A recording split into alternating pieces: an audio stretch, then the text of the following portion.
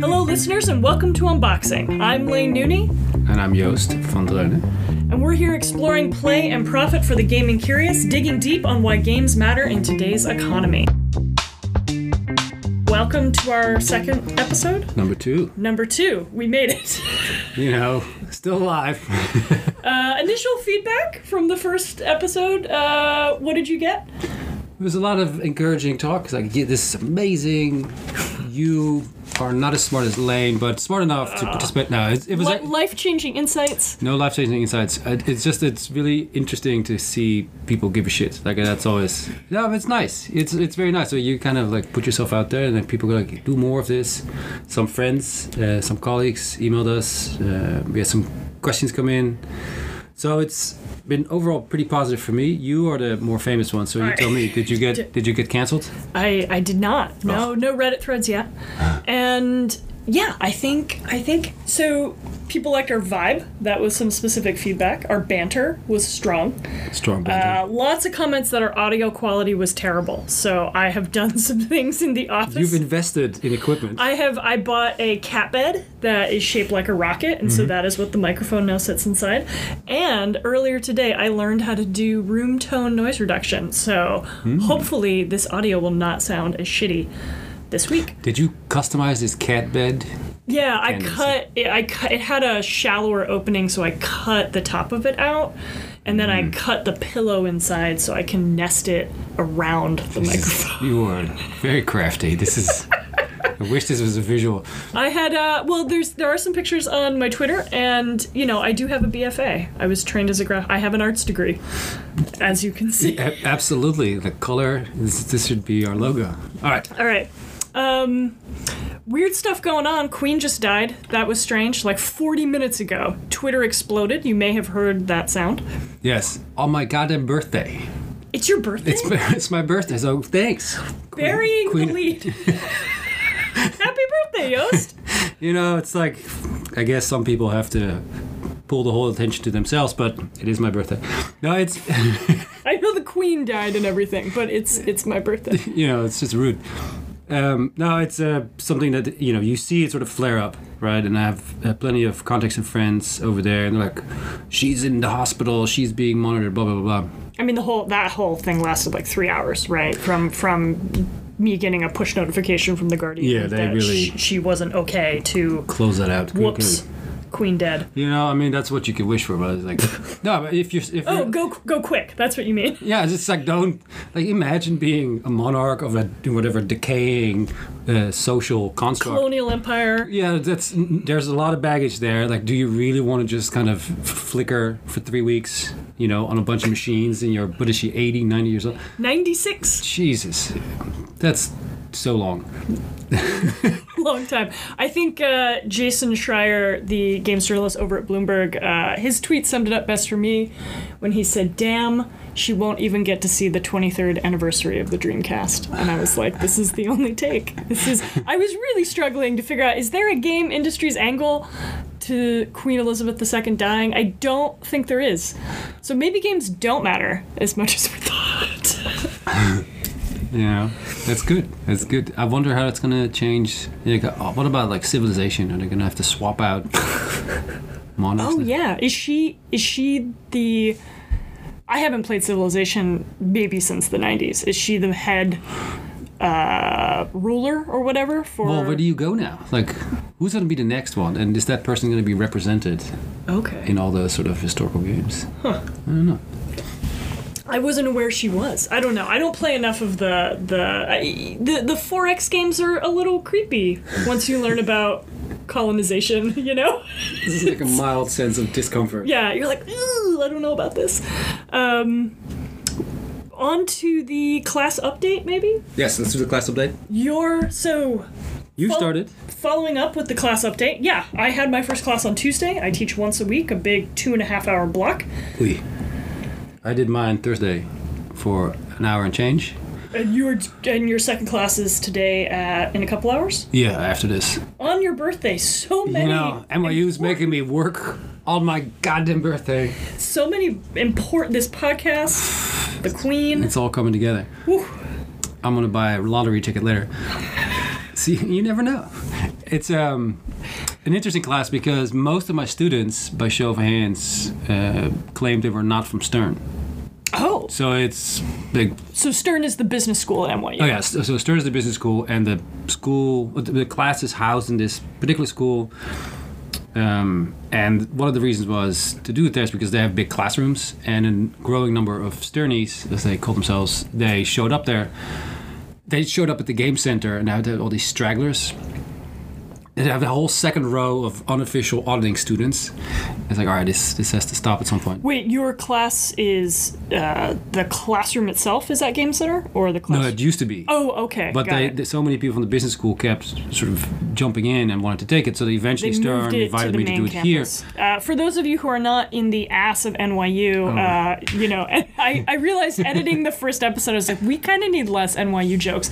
NYU has a campus in Brooklyn and a campus in Manhattan. And so the transit between them can be a little weird. Yes. And so the game center, the game design department is in the Brooklyn campus. Yes. And then our programs are in the main campus. So you got to hop on the subway to get back and forth. Yeah, it's a whole thing. City University. It's annoying. I've had to teach a class in the Brooklyn campus, and I used to bike from the East Village. It's really nice. It's a nice one. But so suffice to say that in my mind, most of the students would be business school students, and they were not. It was about 20% of them, and the rest were from all over the place. Tisch, Galton, all these different programs that do media studies, theater,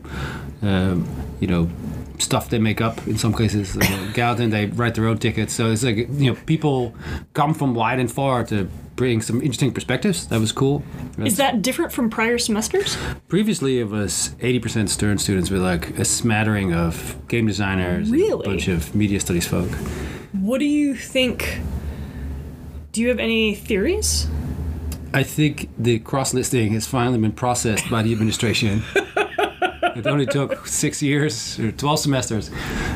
Somewhere it's actually showing up on the business entertainment media minor list or something like that? I imagine it's something like that, but I feel most... Maybe it's my kids discovering I think a lot of your kids are in there.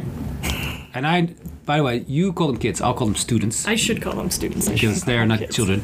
But the difference now is like I see a demographic change. I don't know if you've experienced the same. So I started this class. It was 9 out of 10 or male or boys, whatever. And they were talking about the same 3 games most of the time, which is wonderful and engaging. But after a couple of semesters, that gets a little boring. So the shift since then has been now it's 50-50 across sort of the two extreme genders. The binary model of the gender. The binary model, to make it easy. And the number of games that now make the cut when we have conversations is much wider. So it's not just role-playing and sports games. It's much broader. When did you start teaching that class? In its current format, like 5-6 years ago. Okay. It started off as like a summer course, which is sort of like a sideshow, and that was in the same program you are in. Yes. Yeah. I mean, I think that by and large, since I've started teaching it here, I adjuncted an earlier version of this class almost 10 years ago, and it was definitely, I think the demographic was more white, more male, kind of a more traditional understanding of games. But basically, ever since I've shown up, and I got this job starting in 2017, this is one of the most diverse classrooms I've ever been in. Actually, easily probably the most diverse class I've ever been in. Total gender parity. This is not a class where guys dominate at all. I've got plenty of like semi-pro female Overwatch players in my classes every semester. But yeah, my sense has been that the spread across the university has always been really big in my class. So I've always been juggling students who are in our major, students who are dancers, actors, business students, game designers, engineers, programmers, the whole gamut. And I mean, it makes the class a little funky because you can't guarantee that they have any baseline when they come in, right? I can't guarantee that they've taken the intro to my major. So we're kind of have to start from scratch in a sense. Yes. I did a thing in my class that I've not done before. So every semester I always have them do a little intro sheet where I just ask them some general questions about, why are they in this class and what are they excited about? I give them a chance to tell me if there's anything personal going on with them that they would want me to be aware of in case it impacts their performance. But this year, I took those questions and I put them into a Google form, and then I added a series of questions basically about their gaming consumption habits. So, maybe at long last, Yoast is rubbing off on me. Suddenly I have data. You're collecting data. I have data. Now imagine 10 semesters in, you can do a long-term. I can just quit this job because I'll be sell it. Because I will have the cumulative data of 500 NYU students between the age of 18 and 22, and that's all you need. Critical information. What did it say?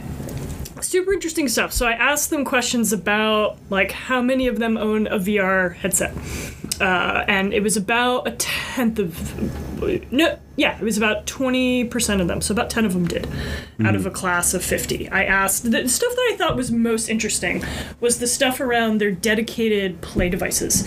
So I said, "Do you own a dedicated gaming device?" And so I offered them 4 options in that. So the 3 main consoles, the Xbox, the PlayStation, the Switch, and I also asked about the Steam Deck. The Steam Deck, for anyone who's unfamiliar, is a portable handheld computer gaming device. It allows you to play games that you've purchased through Steam, which is the main digital distribution platform for PC gaming, and play them on a handheld device. It has the form factor of a Switch. Screen in the middle, controllers on the sides. You can dock it to a television, but it's technically, in the way the video game industry is organized, it would be part of a different sector.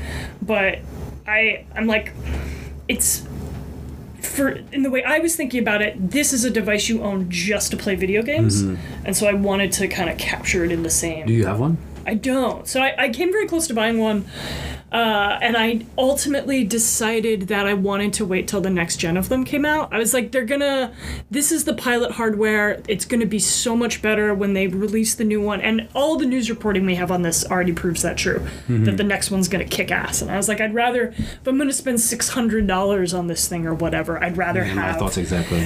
Let them get the kinks out with the people who are most excited, and then I want to buy a second or third gen one. I've got enough games on my hands anyway that I'm not dying for it.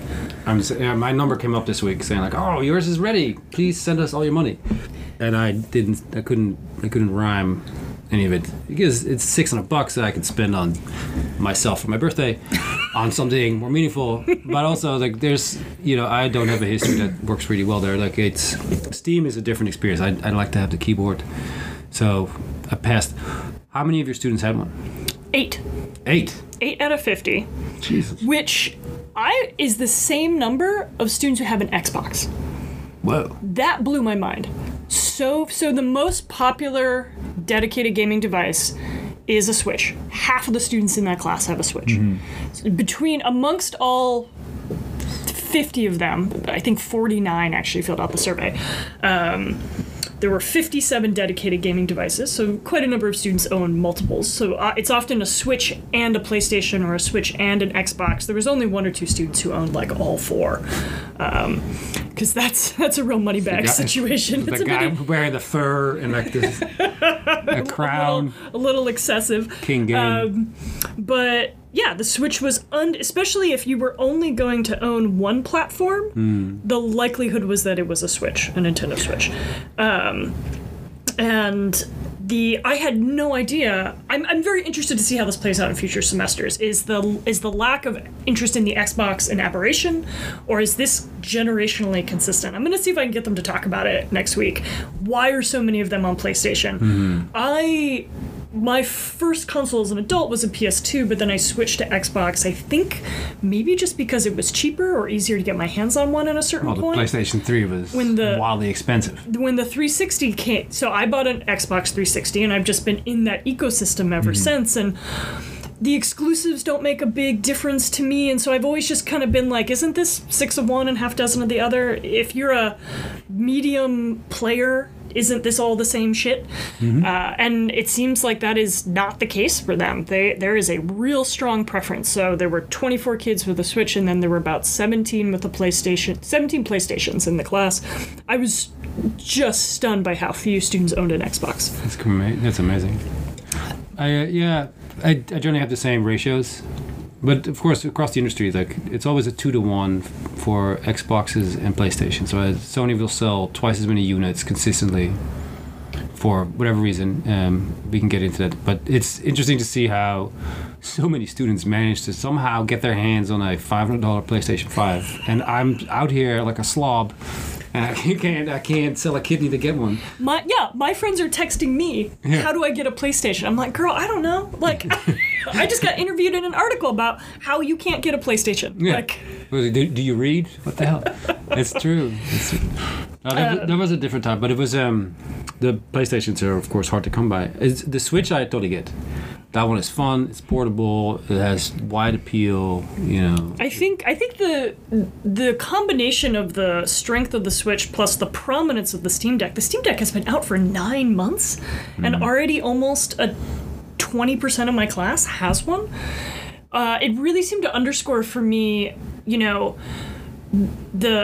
an argument about, and I don't want to get too much into this, but one of the reasons I remain bearish on VR is I think it misunderstands the way that we play, and the students are sort of a demonstration of that, which is big that phrase. They misunderstands how we play. Okay, let's go. The spatial politics of play.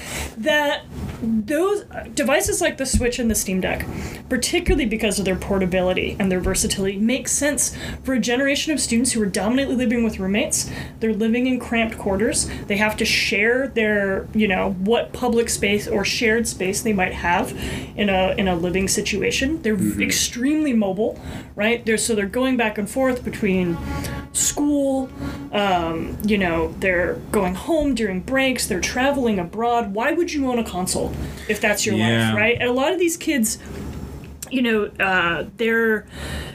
work a bunch of different jobs. They're going back and forth between lots of different places.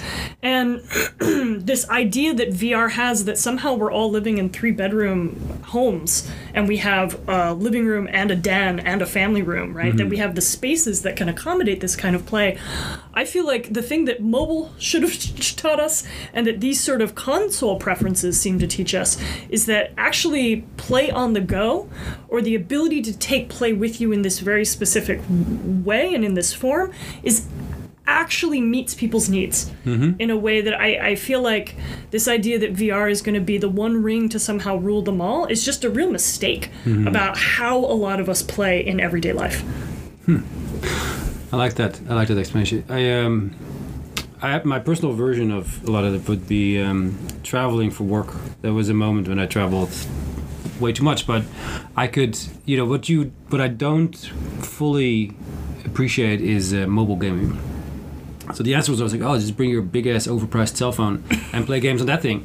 And it's not the same. First, because it needs usually an online connection, but also like, I'm on that thing enough. Like I need something. I like single purpose technology. When I watch iPhone, yesterday they had the big Apple event. It's like, oh, we're gonna make this super cool thing, and it's gonna do. Guess what? It got bigger. And it's bigger, and it does many things. It's like, just all right. It's like I'm overwhelmed, and so 6.7 inches. Well, the phone, it's taller than my hand. Like. Yes, I was just at the Best Buy. I don't have big hands, audience. Sorry about that. So she claims. Big-handed loony in the house. It's but so I don't like these army knife approaches where it has too many functions and then it becomes basically a sofa bed. Put simply, like it's neither sofa nor bed. It's I don't know this is my anecdote. Is that the term for what you're about to say? When I'm sitting in an airplane, I don't want to have to use Excel and play my favorite game and also call family members and text, and deal with the team.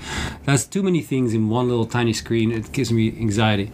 I like my game time to be, comfortable and chill. So I like the dedicated devices that Nintendo used to put out. The 3DS was really a golden ticket for me because I could load it up with a bunch of stuff and just take it. Lasts only 4 hours. That's enough. Like they could plug it in. I'm good.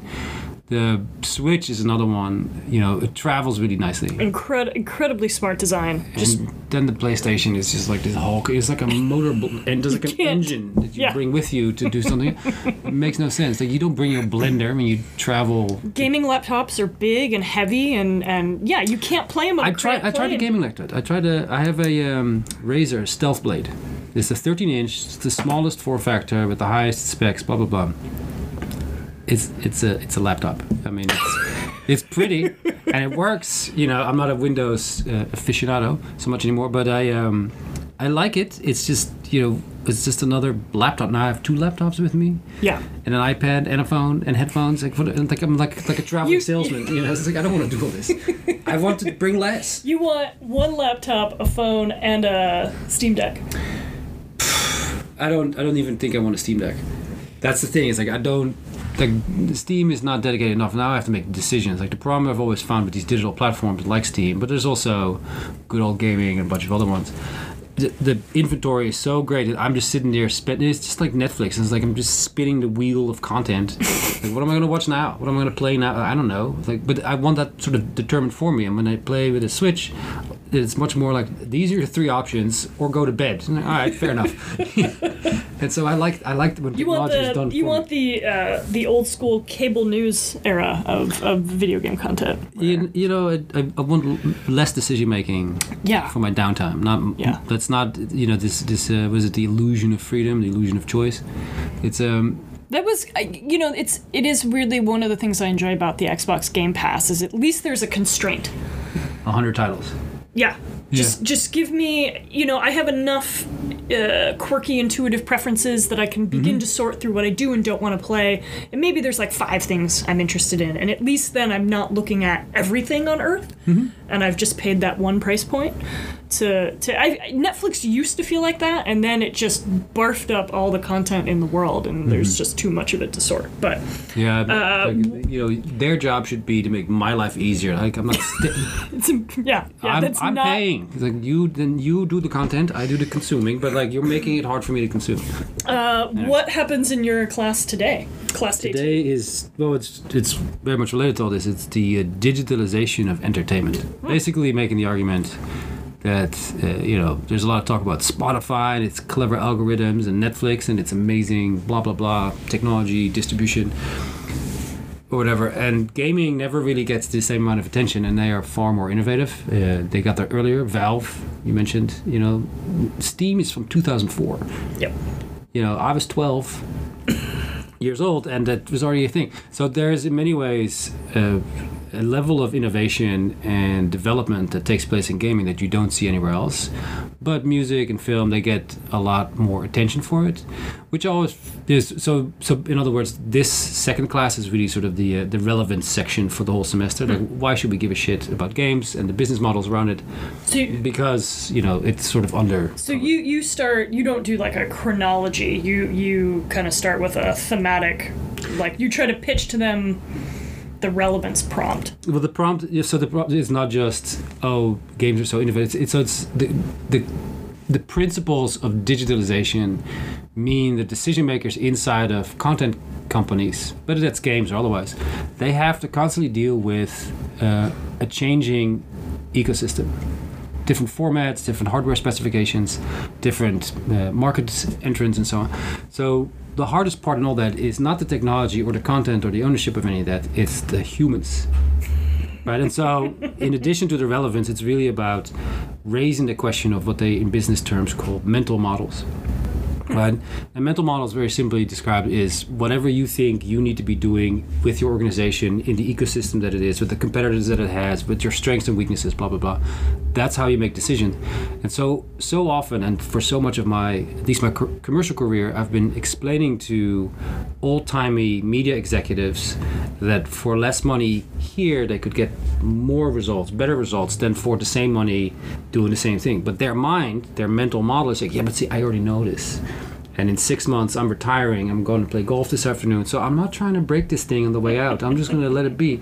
And so it just gets passed on.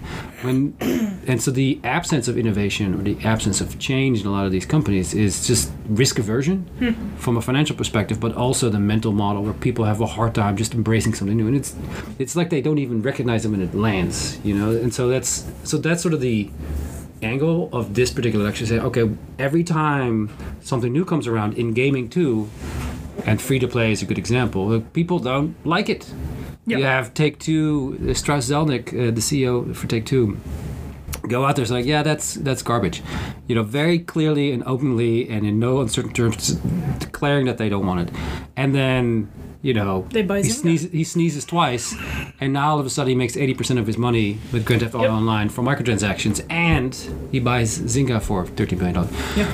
So people change their minds. And so what now is that process? That's sort of the whole conversation today. All right, very cool. What about you?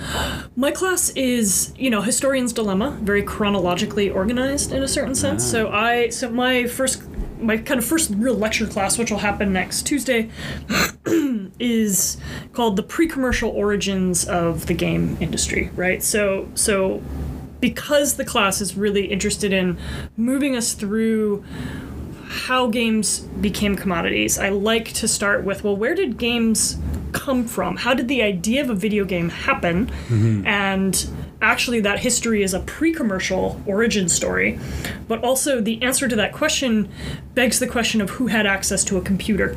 Mm. So it allows me to we start in the Cold War, buckle up kids, right? We're going back to 1950. I need to explain to you the post-war period. Mm-hmm. And we're talking a lot about the military-industrial complex. We're talking about how games emerged in these kind of elite, enclosed spaces that only, defense contractors and university students and people with access to, who are working in, various forms of basic research and military defense originally had access to, right? And it's interesting because games emerge in those moments as these kind of creative aberrations, right? They weren't designed.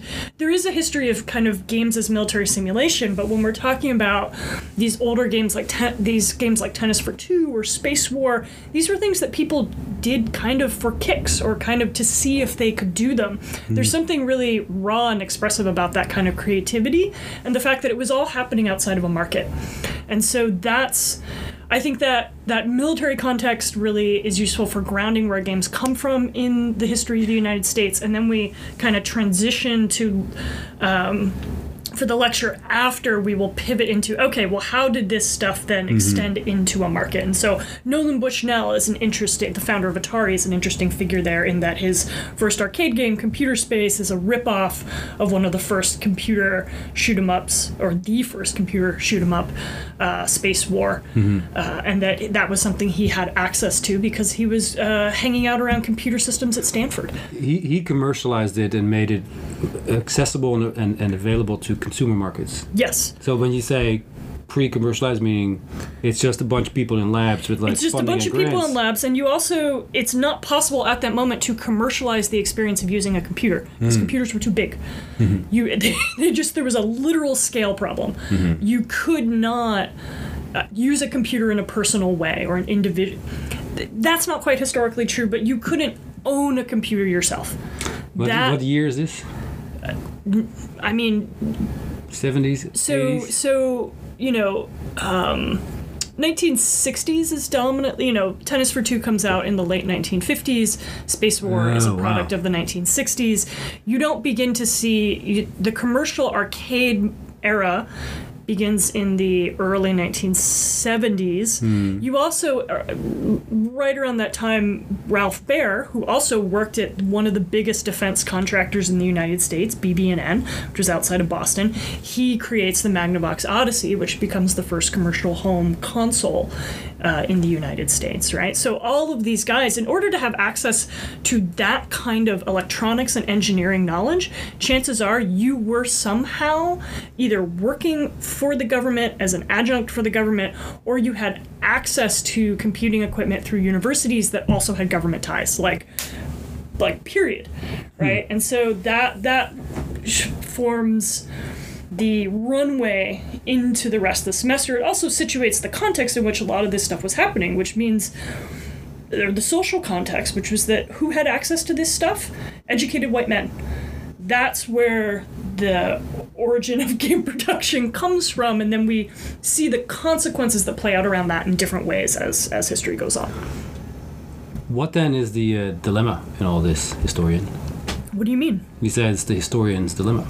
Oh, it's the historian's dilemma that you think chronologically, right? It's that I want to unravel this for you as a narrative over time. And so the first half of the semester is It starts with those pre-commercial military origins, the arcade, brick-and-mortar console industry, which at this point is history, right? The retail era of console production is historical at this point. Yes. We do the game histories of China and Japan.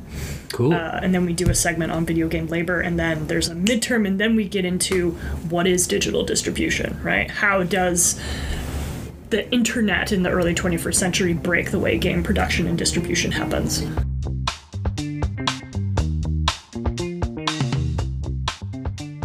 To move into discussing industry news, top of the news this week in the game industry is undoubtedly Tuesday's reveal that the Chinese tech and entertainment conglomerate Tencent would be increasing its shareholder stake in the French video game publisher Ubisoft.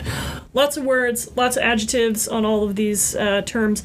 Ubisoft is dominantly known for developing game franchises like Assassin's Creed, Far Cry, Tom Clancy's Rainbow Six, and Tencent, for those of you listeners who might be less familiar with the workings of the global game industry, is actually the largest gaming company in the world.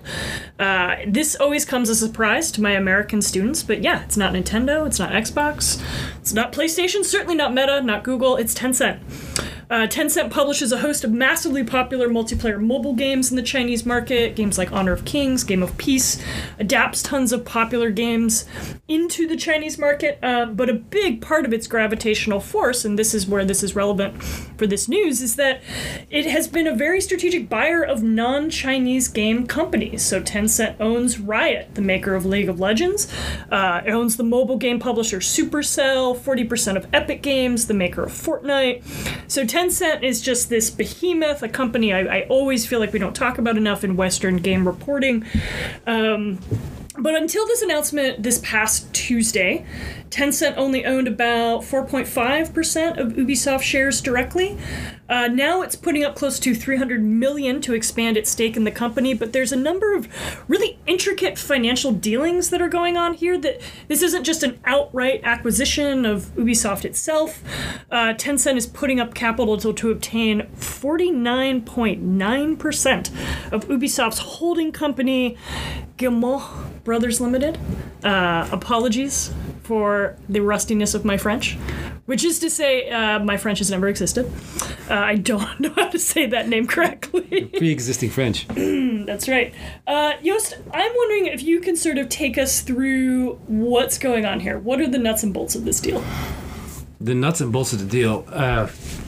So the story. So there's two backgrounds. So you have Tencent, which I think you adequately describe in that it's the largest game pub. And you always have to imagine, like, what if the biggest film production company in the world was Chinese? Or what? It probably is. Probably is. Well, so we think of these cultural institutions and these industries like, of course it's Western. It's like, nah, it isn't. And so Tencent has an interesting history for a few reasons. One of them is 12 years ago, that company barely existed. Yep. Like, it came out of nothing. So as a digital newcomer, it is, talk about mental models. While the legacy publishers were kind of figuring out what to do with, like, the internet, Tencent swooped in and just bought everything and everyone and just blew it out of the water. And now it's $33 billion a year of games revenue out of, like, which is roughly like a third or 40% of its business.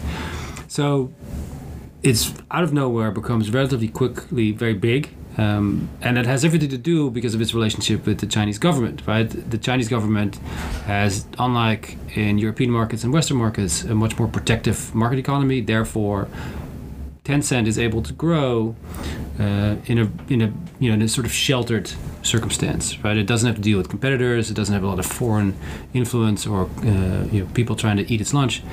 So Tencent gets very big, gaming blows up at the same time because of mobile, so now it sits front row, has lots of cash, and it starts to look around and what do we do? So Tencent, and I've worked with them on a variety of different projects over the years, they are everywhere. So what we know is just a fraction of what they're actually doing. Same goes for NetEase for that matter, but these companies... NetEase being the second largest gaming company in China. And it's, by distance, but that's still, I think, $6-7 billion a year, so marginally smaller, still very powerful. They have not just a few studios, they have dozens of studios, like up to 100, 200 studios easily. I mean, China is a mobile-first market. Yes. Right? And that's and you can correct me on this, but so China was also the place where a lot of Western firms would outsource their work, and then eventually a lot of those studios started making their own stuff. I think it was more. I mean, it depends. I think what historical period we're talking about, but I think that was more like Taiwan, right? Like I think the question of where that was happening, I think it happened in different places in the 90s versus the aughts. And also, I'm not sure we want to get into the question of. Are you saying Taiwan is? What is part of China? Okay. Like, I'm not a geopolitical historian. This is a totally railroading man. Yeah. Sorry. But it's fine. But so there's a different history than we've seen here before, right? If we spoke earlier about how Western game publishers kind of came out of in the military-industrial complex. I mean, they have a legacy that's 70 years old at this point. Yes, and Tencent is a company that is very much a tech platform, right? It became really first noticeable and very wealthy off of QQ, which is a chat program. So, but it sort of rose up in the vacuum that occurred when Google could no longer be the entry point to that's part of the market protections, right? Yeah. Right, so Google had to leave the Chinese market. Everybody had a very hard time entering the Chinese market, from tech to content. And so I have heard Tencent sometimes described as like an indigenous telecommunications company, right? That's a fair way to say it. So they have now a problem, of course, right? Because you can't bite the hand that feeds you, but the Chinese government sees all these people playing games and go, this is a problem. And so it starts restricting things. And the Chinese government over the last few years and this is sort of the publicly known part. So this is probably only half of the story.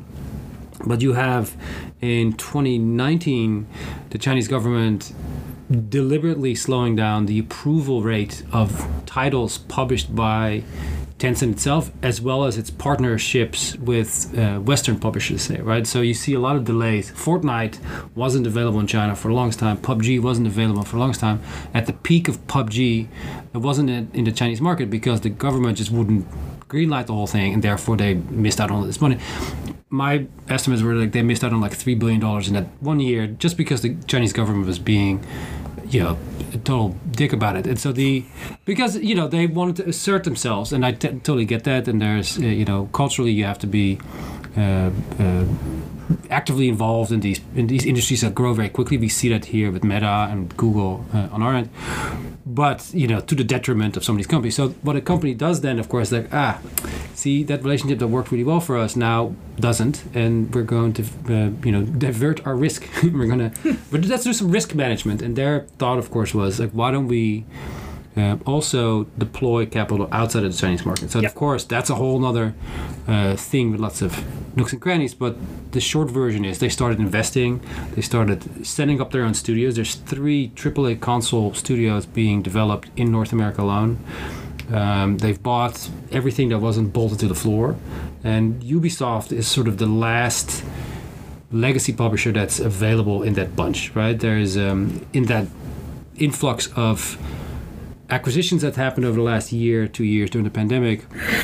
Tencent has increased its share. Like you mentioned, they also own a big piece of Epic.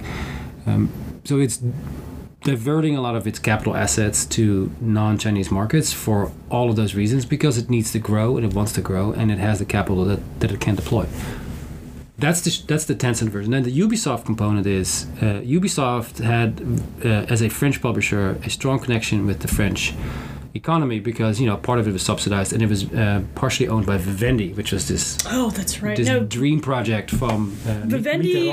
There was a hot minute where Vivendi owned parts of Sierra Online, which is a company I've extensively researched in my own work, right? So Sierra Online, Vivendi was a big deal back in like the 90s. Yeah, it was. I mean, it's one of these lost histories that eventually one day I'm going to have to write about it in a book. But exactly, and it became so. Vivendi has the background that it became. So the French are very proud of their entertainment and media industries. I'm loving this European history. I don't know this part. There's more. There's more. Tell me about the Gimel brothers.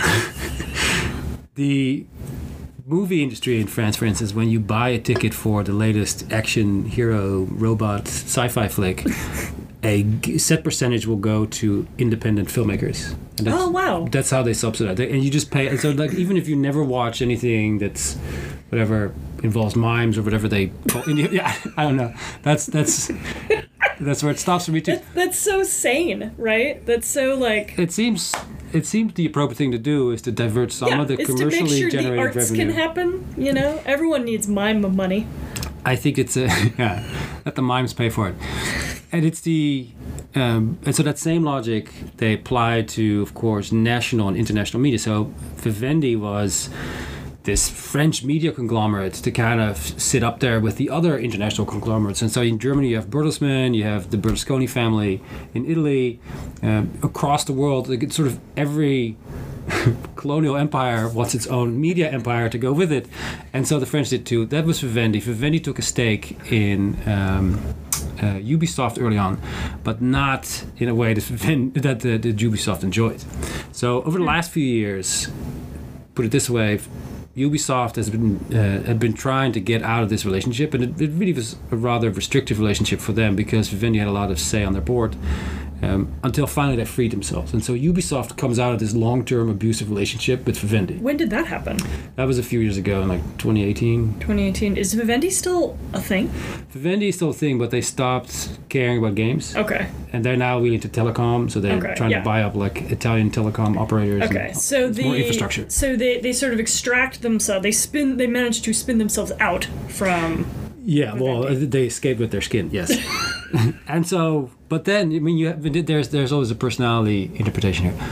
So then Ubisoft basically is now creatively free. Mm-hmm. It makes some money. It has some franchises that do well. It's not. It's well known, but it's not breaking the bank. Yeah, this compared to the acquisitions we've seen in the past couple of years. I mean, this is pretty small ball. You know, this is $300 million compared to Sony bought Bungie for $3.6 billion. Obviously, the Activision acquisition is going around $69 billion. Right? This is. I mean, if what you're paying is $300 million for 49% of a company, you're basically valuing it at $600 million. It's not. No, I mean so. I mean, yeah, I shouldn't talk about stock prices. I don't fucking know anything. The valuations are like so. Say they buy shares, but then they get board seats and basically decision making power inside the company. Right. This is the big Mark Zuckerberg problem. Is like he doesn't have all the shares, but he's got preferential shares, and so he gets to say what goes because he has 51% of everything, even though he doesn't own, all of that in regular shares. For Ubisoft, they ended up developing themselves creatively, but it's still tough. They went from a market valuation of $12 billion 2 years ago to roughly half of that today. So they're valued at about $6 billion? $6 billion, $7 billion last time I checked. And it's a very respectable creative house. They have a large number of studios throughout France, but also in Canada. So if you ever go to Vancouver or Toronto or Montreal, you can't meet anyone that either works there or has worked there previously. It's really quite. They have these like thousands of people working in these buildings, and they do a pretty good job. Assassin's Creed and Rainbow Six, those are great games. But you're always, but they're not a Take-Two, right? They are not capable of extracting the same amount of value. They're not able to convince the stock market that they're worth as much, and so they look for capital in other ways. That's the short version. So Tencent came in, bought a bunch of pieces previously, and they keep up in their share. So you have to kind of wonder if the leadership, which is, by the way, it's a family-owned business, right? It's all brothers. It's four of them? Four of them. Four brothers. And they have a whole bunch Where's that version of Succession, right? Yeah, how's that gonna go? I mean, so you can always imagine it's like a succession, whatever, like a French version. But I digress. The thing with Tencent now, and they did the same thing with Google, for instance, they've been coming out of this bad relationship with Vivendi, and they've run into a whole bunch of probably equally bad relationships with other big companies. So Google Stadia at the launch, you see the CEO of Ubisoft absolutely at the front center in the audience. That's right. With a big cheesy grin because he had just sold a whole bunch of his inventory. Jade or Jade Raymond. Jade Raymond to run. She was out of Ubisoft Montreal. Is that They right? hired her. Yep. Yeah. And then that's right. I forgot about. I just blacked out about the Google Stadia. Well, so that is one example of where you see them, going on a whole bunch of bad dates. Right, so you come out of this bad, long-term abusive relationship, and then suddenly you go on this on a string of bad dates.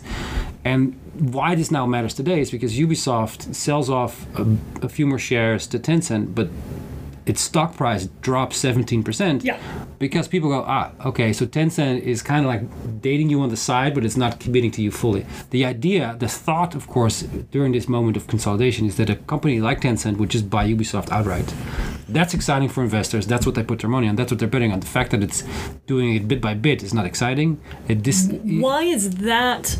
Why is the idea that Tencent buying it lock, stock, and barrel more exciting than... They get a premium. They give it a higher... Now they're just buying it at a certain price point on the market. So often do companies buy other ones and they say, we're going to give you X% or this many pennies per share more than what you're worth right now, which is one of the reasons why the Unity AppLovin conversation from a few weeks ago, when AppLovin offered to buy Unity, they did so at a valuation that was lower than Unity values itself. Mm-hmm. And so that's not interesting. And so there's no sophisticated math that you need to know that says that's never happening. It's like, I'll marry you, but, the dowry will be 2 sheep and a goose. We need to get out of the bottom of the pit that is this metaphor, sex marriage metaphor. This metaphor has been explored fully. But there's a hit the back wall, quite literally. I do my best every time. But Ubisoft ends up having to deal with, from a financial perspective, like how do I raise capital to keep this going, and then at the same time go to these partnerships. They manage a portfolio, but they do it across so many channels that at some point, you have to wonder, if Disney hadn't pulled its content off of Netflix, it would have probably been at the same place. When you are the content owner, do you really distribute it wide and far? Right? If you recall, Ubisoft has a checkered relationship with Valve for that same reason, on and off on Steam constantly. That's very tough for investors. Right, because there's Ubi Play. There's Ubi Play and Uplay. Remember that thing? Consumers don't like it. Investors don't like it. And cumbersome. And acquirers, they go one step at a time. So that's kind of where its creative freedom has not resulted in great big financial success. Is there anything subtle in the fact that what Tencent is investing in is Ubisoft's holding company, not Ubisoft itself? Is there any kind of financial nuance there that we should be grasping, or is that just financial intricacies that I don't understand? Both of us don't understand it. Okay, cool, great. Let's keep it at that. It's an octopus. 8 arms? Tencent has many more than 8 arms. Many more arms. I have seen some speculation that taking Tencent up on this was a way for the Brothers 4 to block a larger takeover. Do you have any sense that might be what's going on there? I don't, but it's such a little club, you have to always wonder what does a family dinner look like in that situation? What do you talk about? So it's, you bring up Succession sort of as a joke, but it's there must be that kind of banter between those people. Yeah. And who knows what their inner psychodrama is? Their inner psychodrama, and you have to wonder, do family-owned entertainment firms always benefit from being family-owned, or is that just like a Rupert Murdoch? Is that going so well? There's a lot of arguing between the siblings. Yeah. So it's not necessarily the best way to go to build empires that way. Absolutely. I'm taking off for the weekend. I'm going camping on a tugboat that's heading up the Hudson. Ugh. That's the weird, eclectic, hipster life I live. So we're going to let Yost do the sound editing this time. I'm just going to hope he doesn't fill all the musical transitions with whoopee cushion sounds. And they have those? Sure, you can download them somewhere. That's fantastic. Let's do that. I look forward to it. Let us know how you end up on the other side of your boat. I will. adventuring. I'll be back here next week, and Hopefully.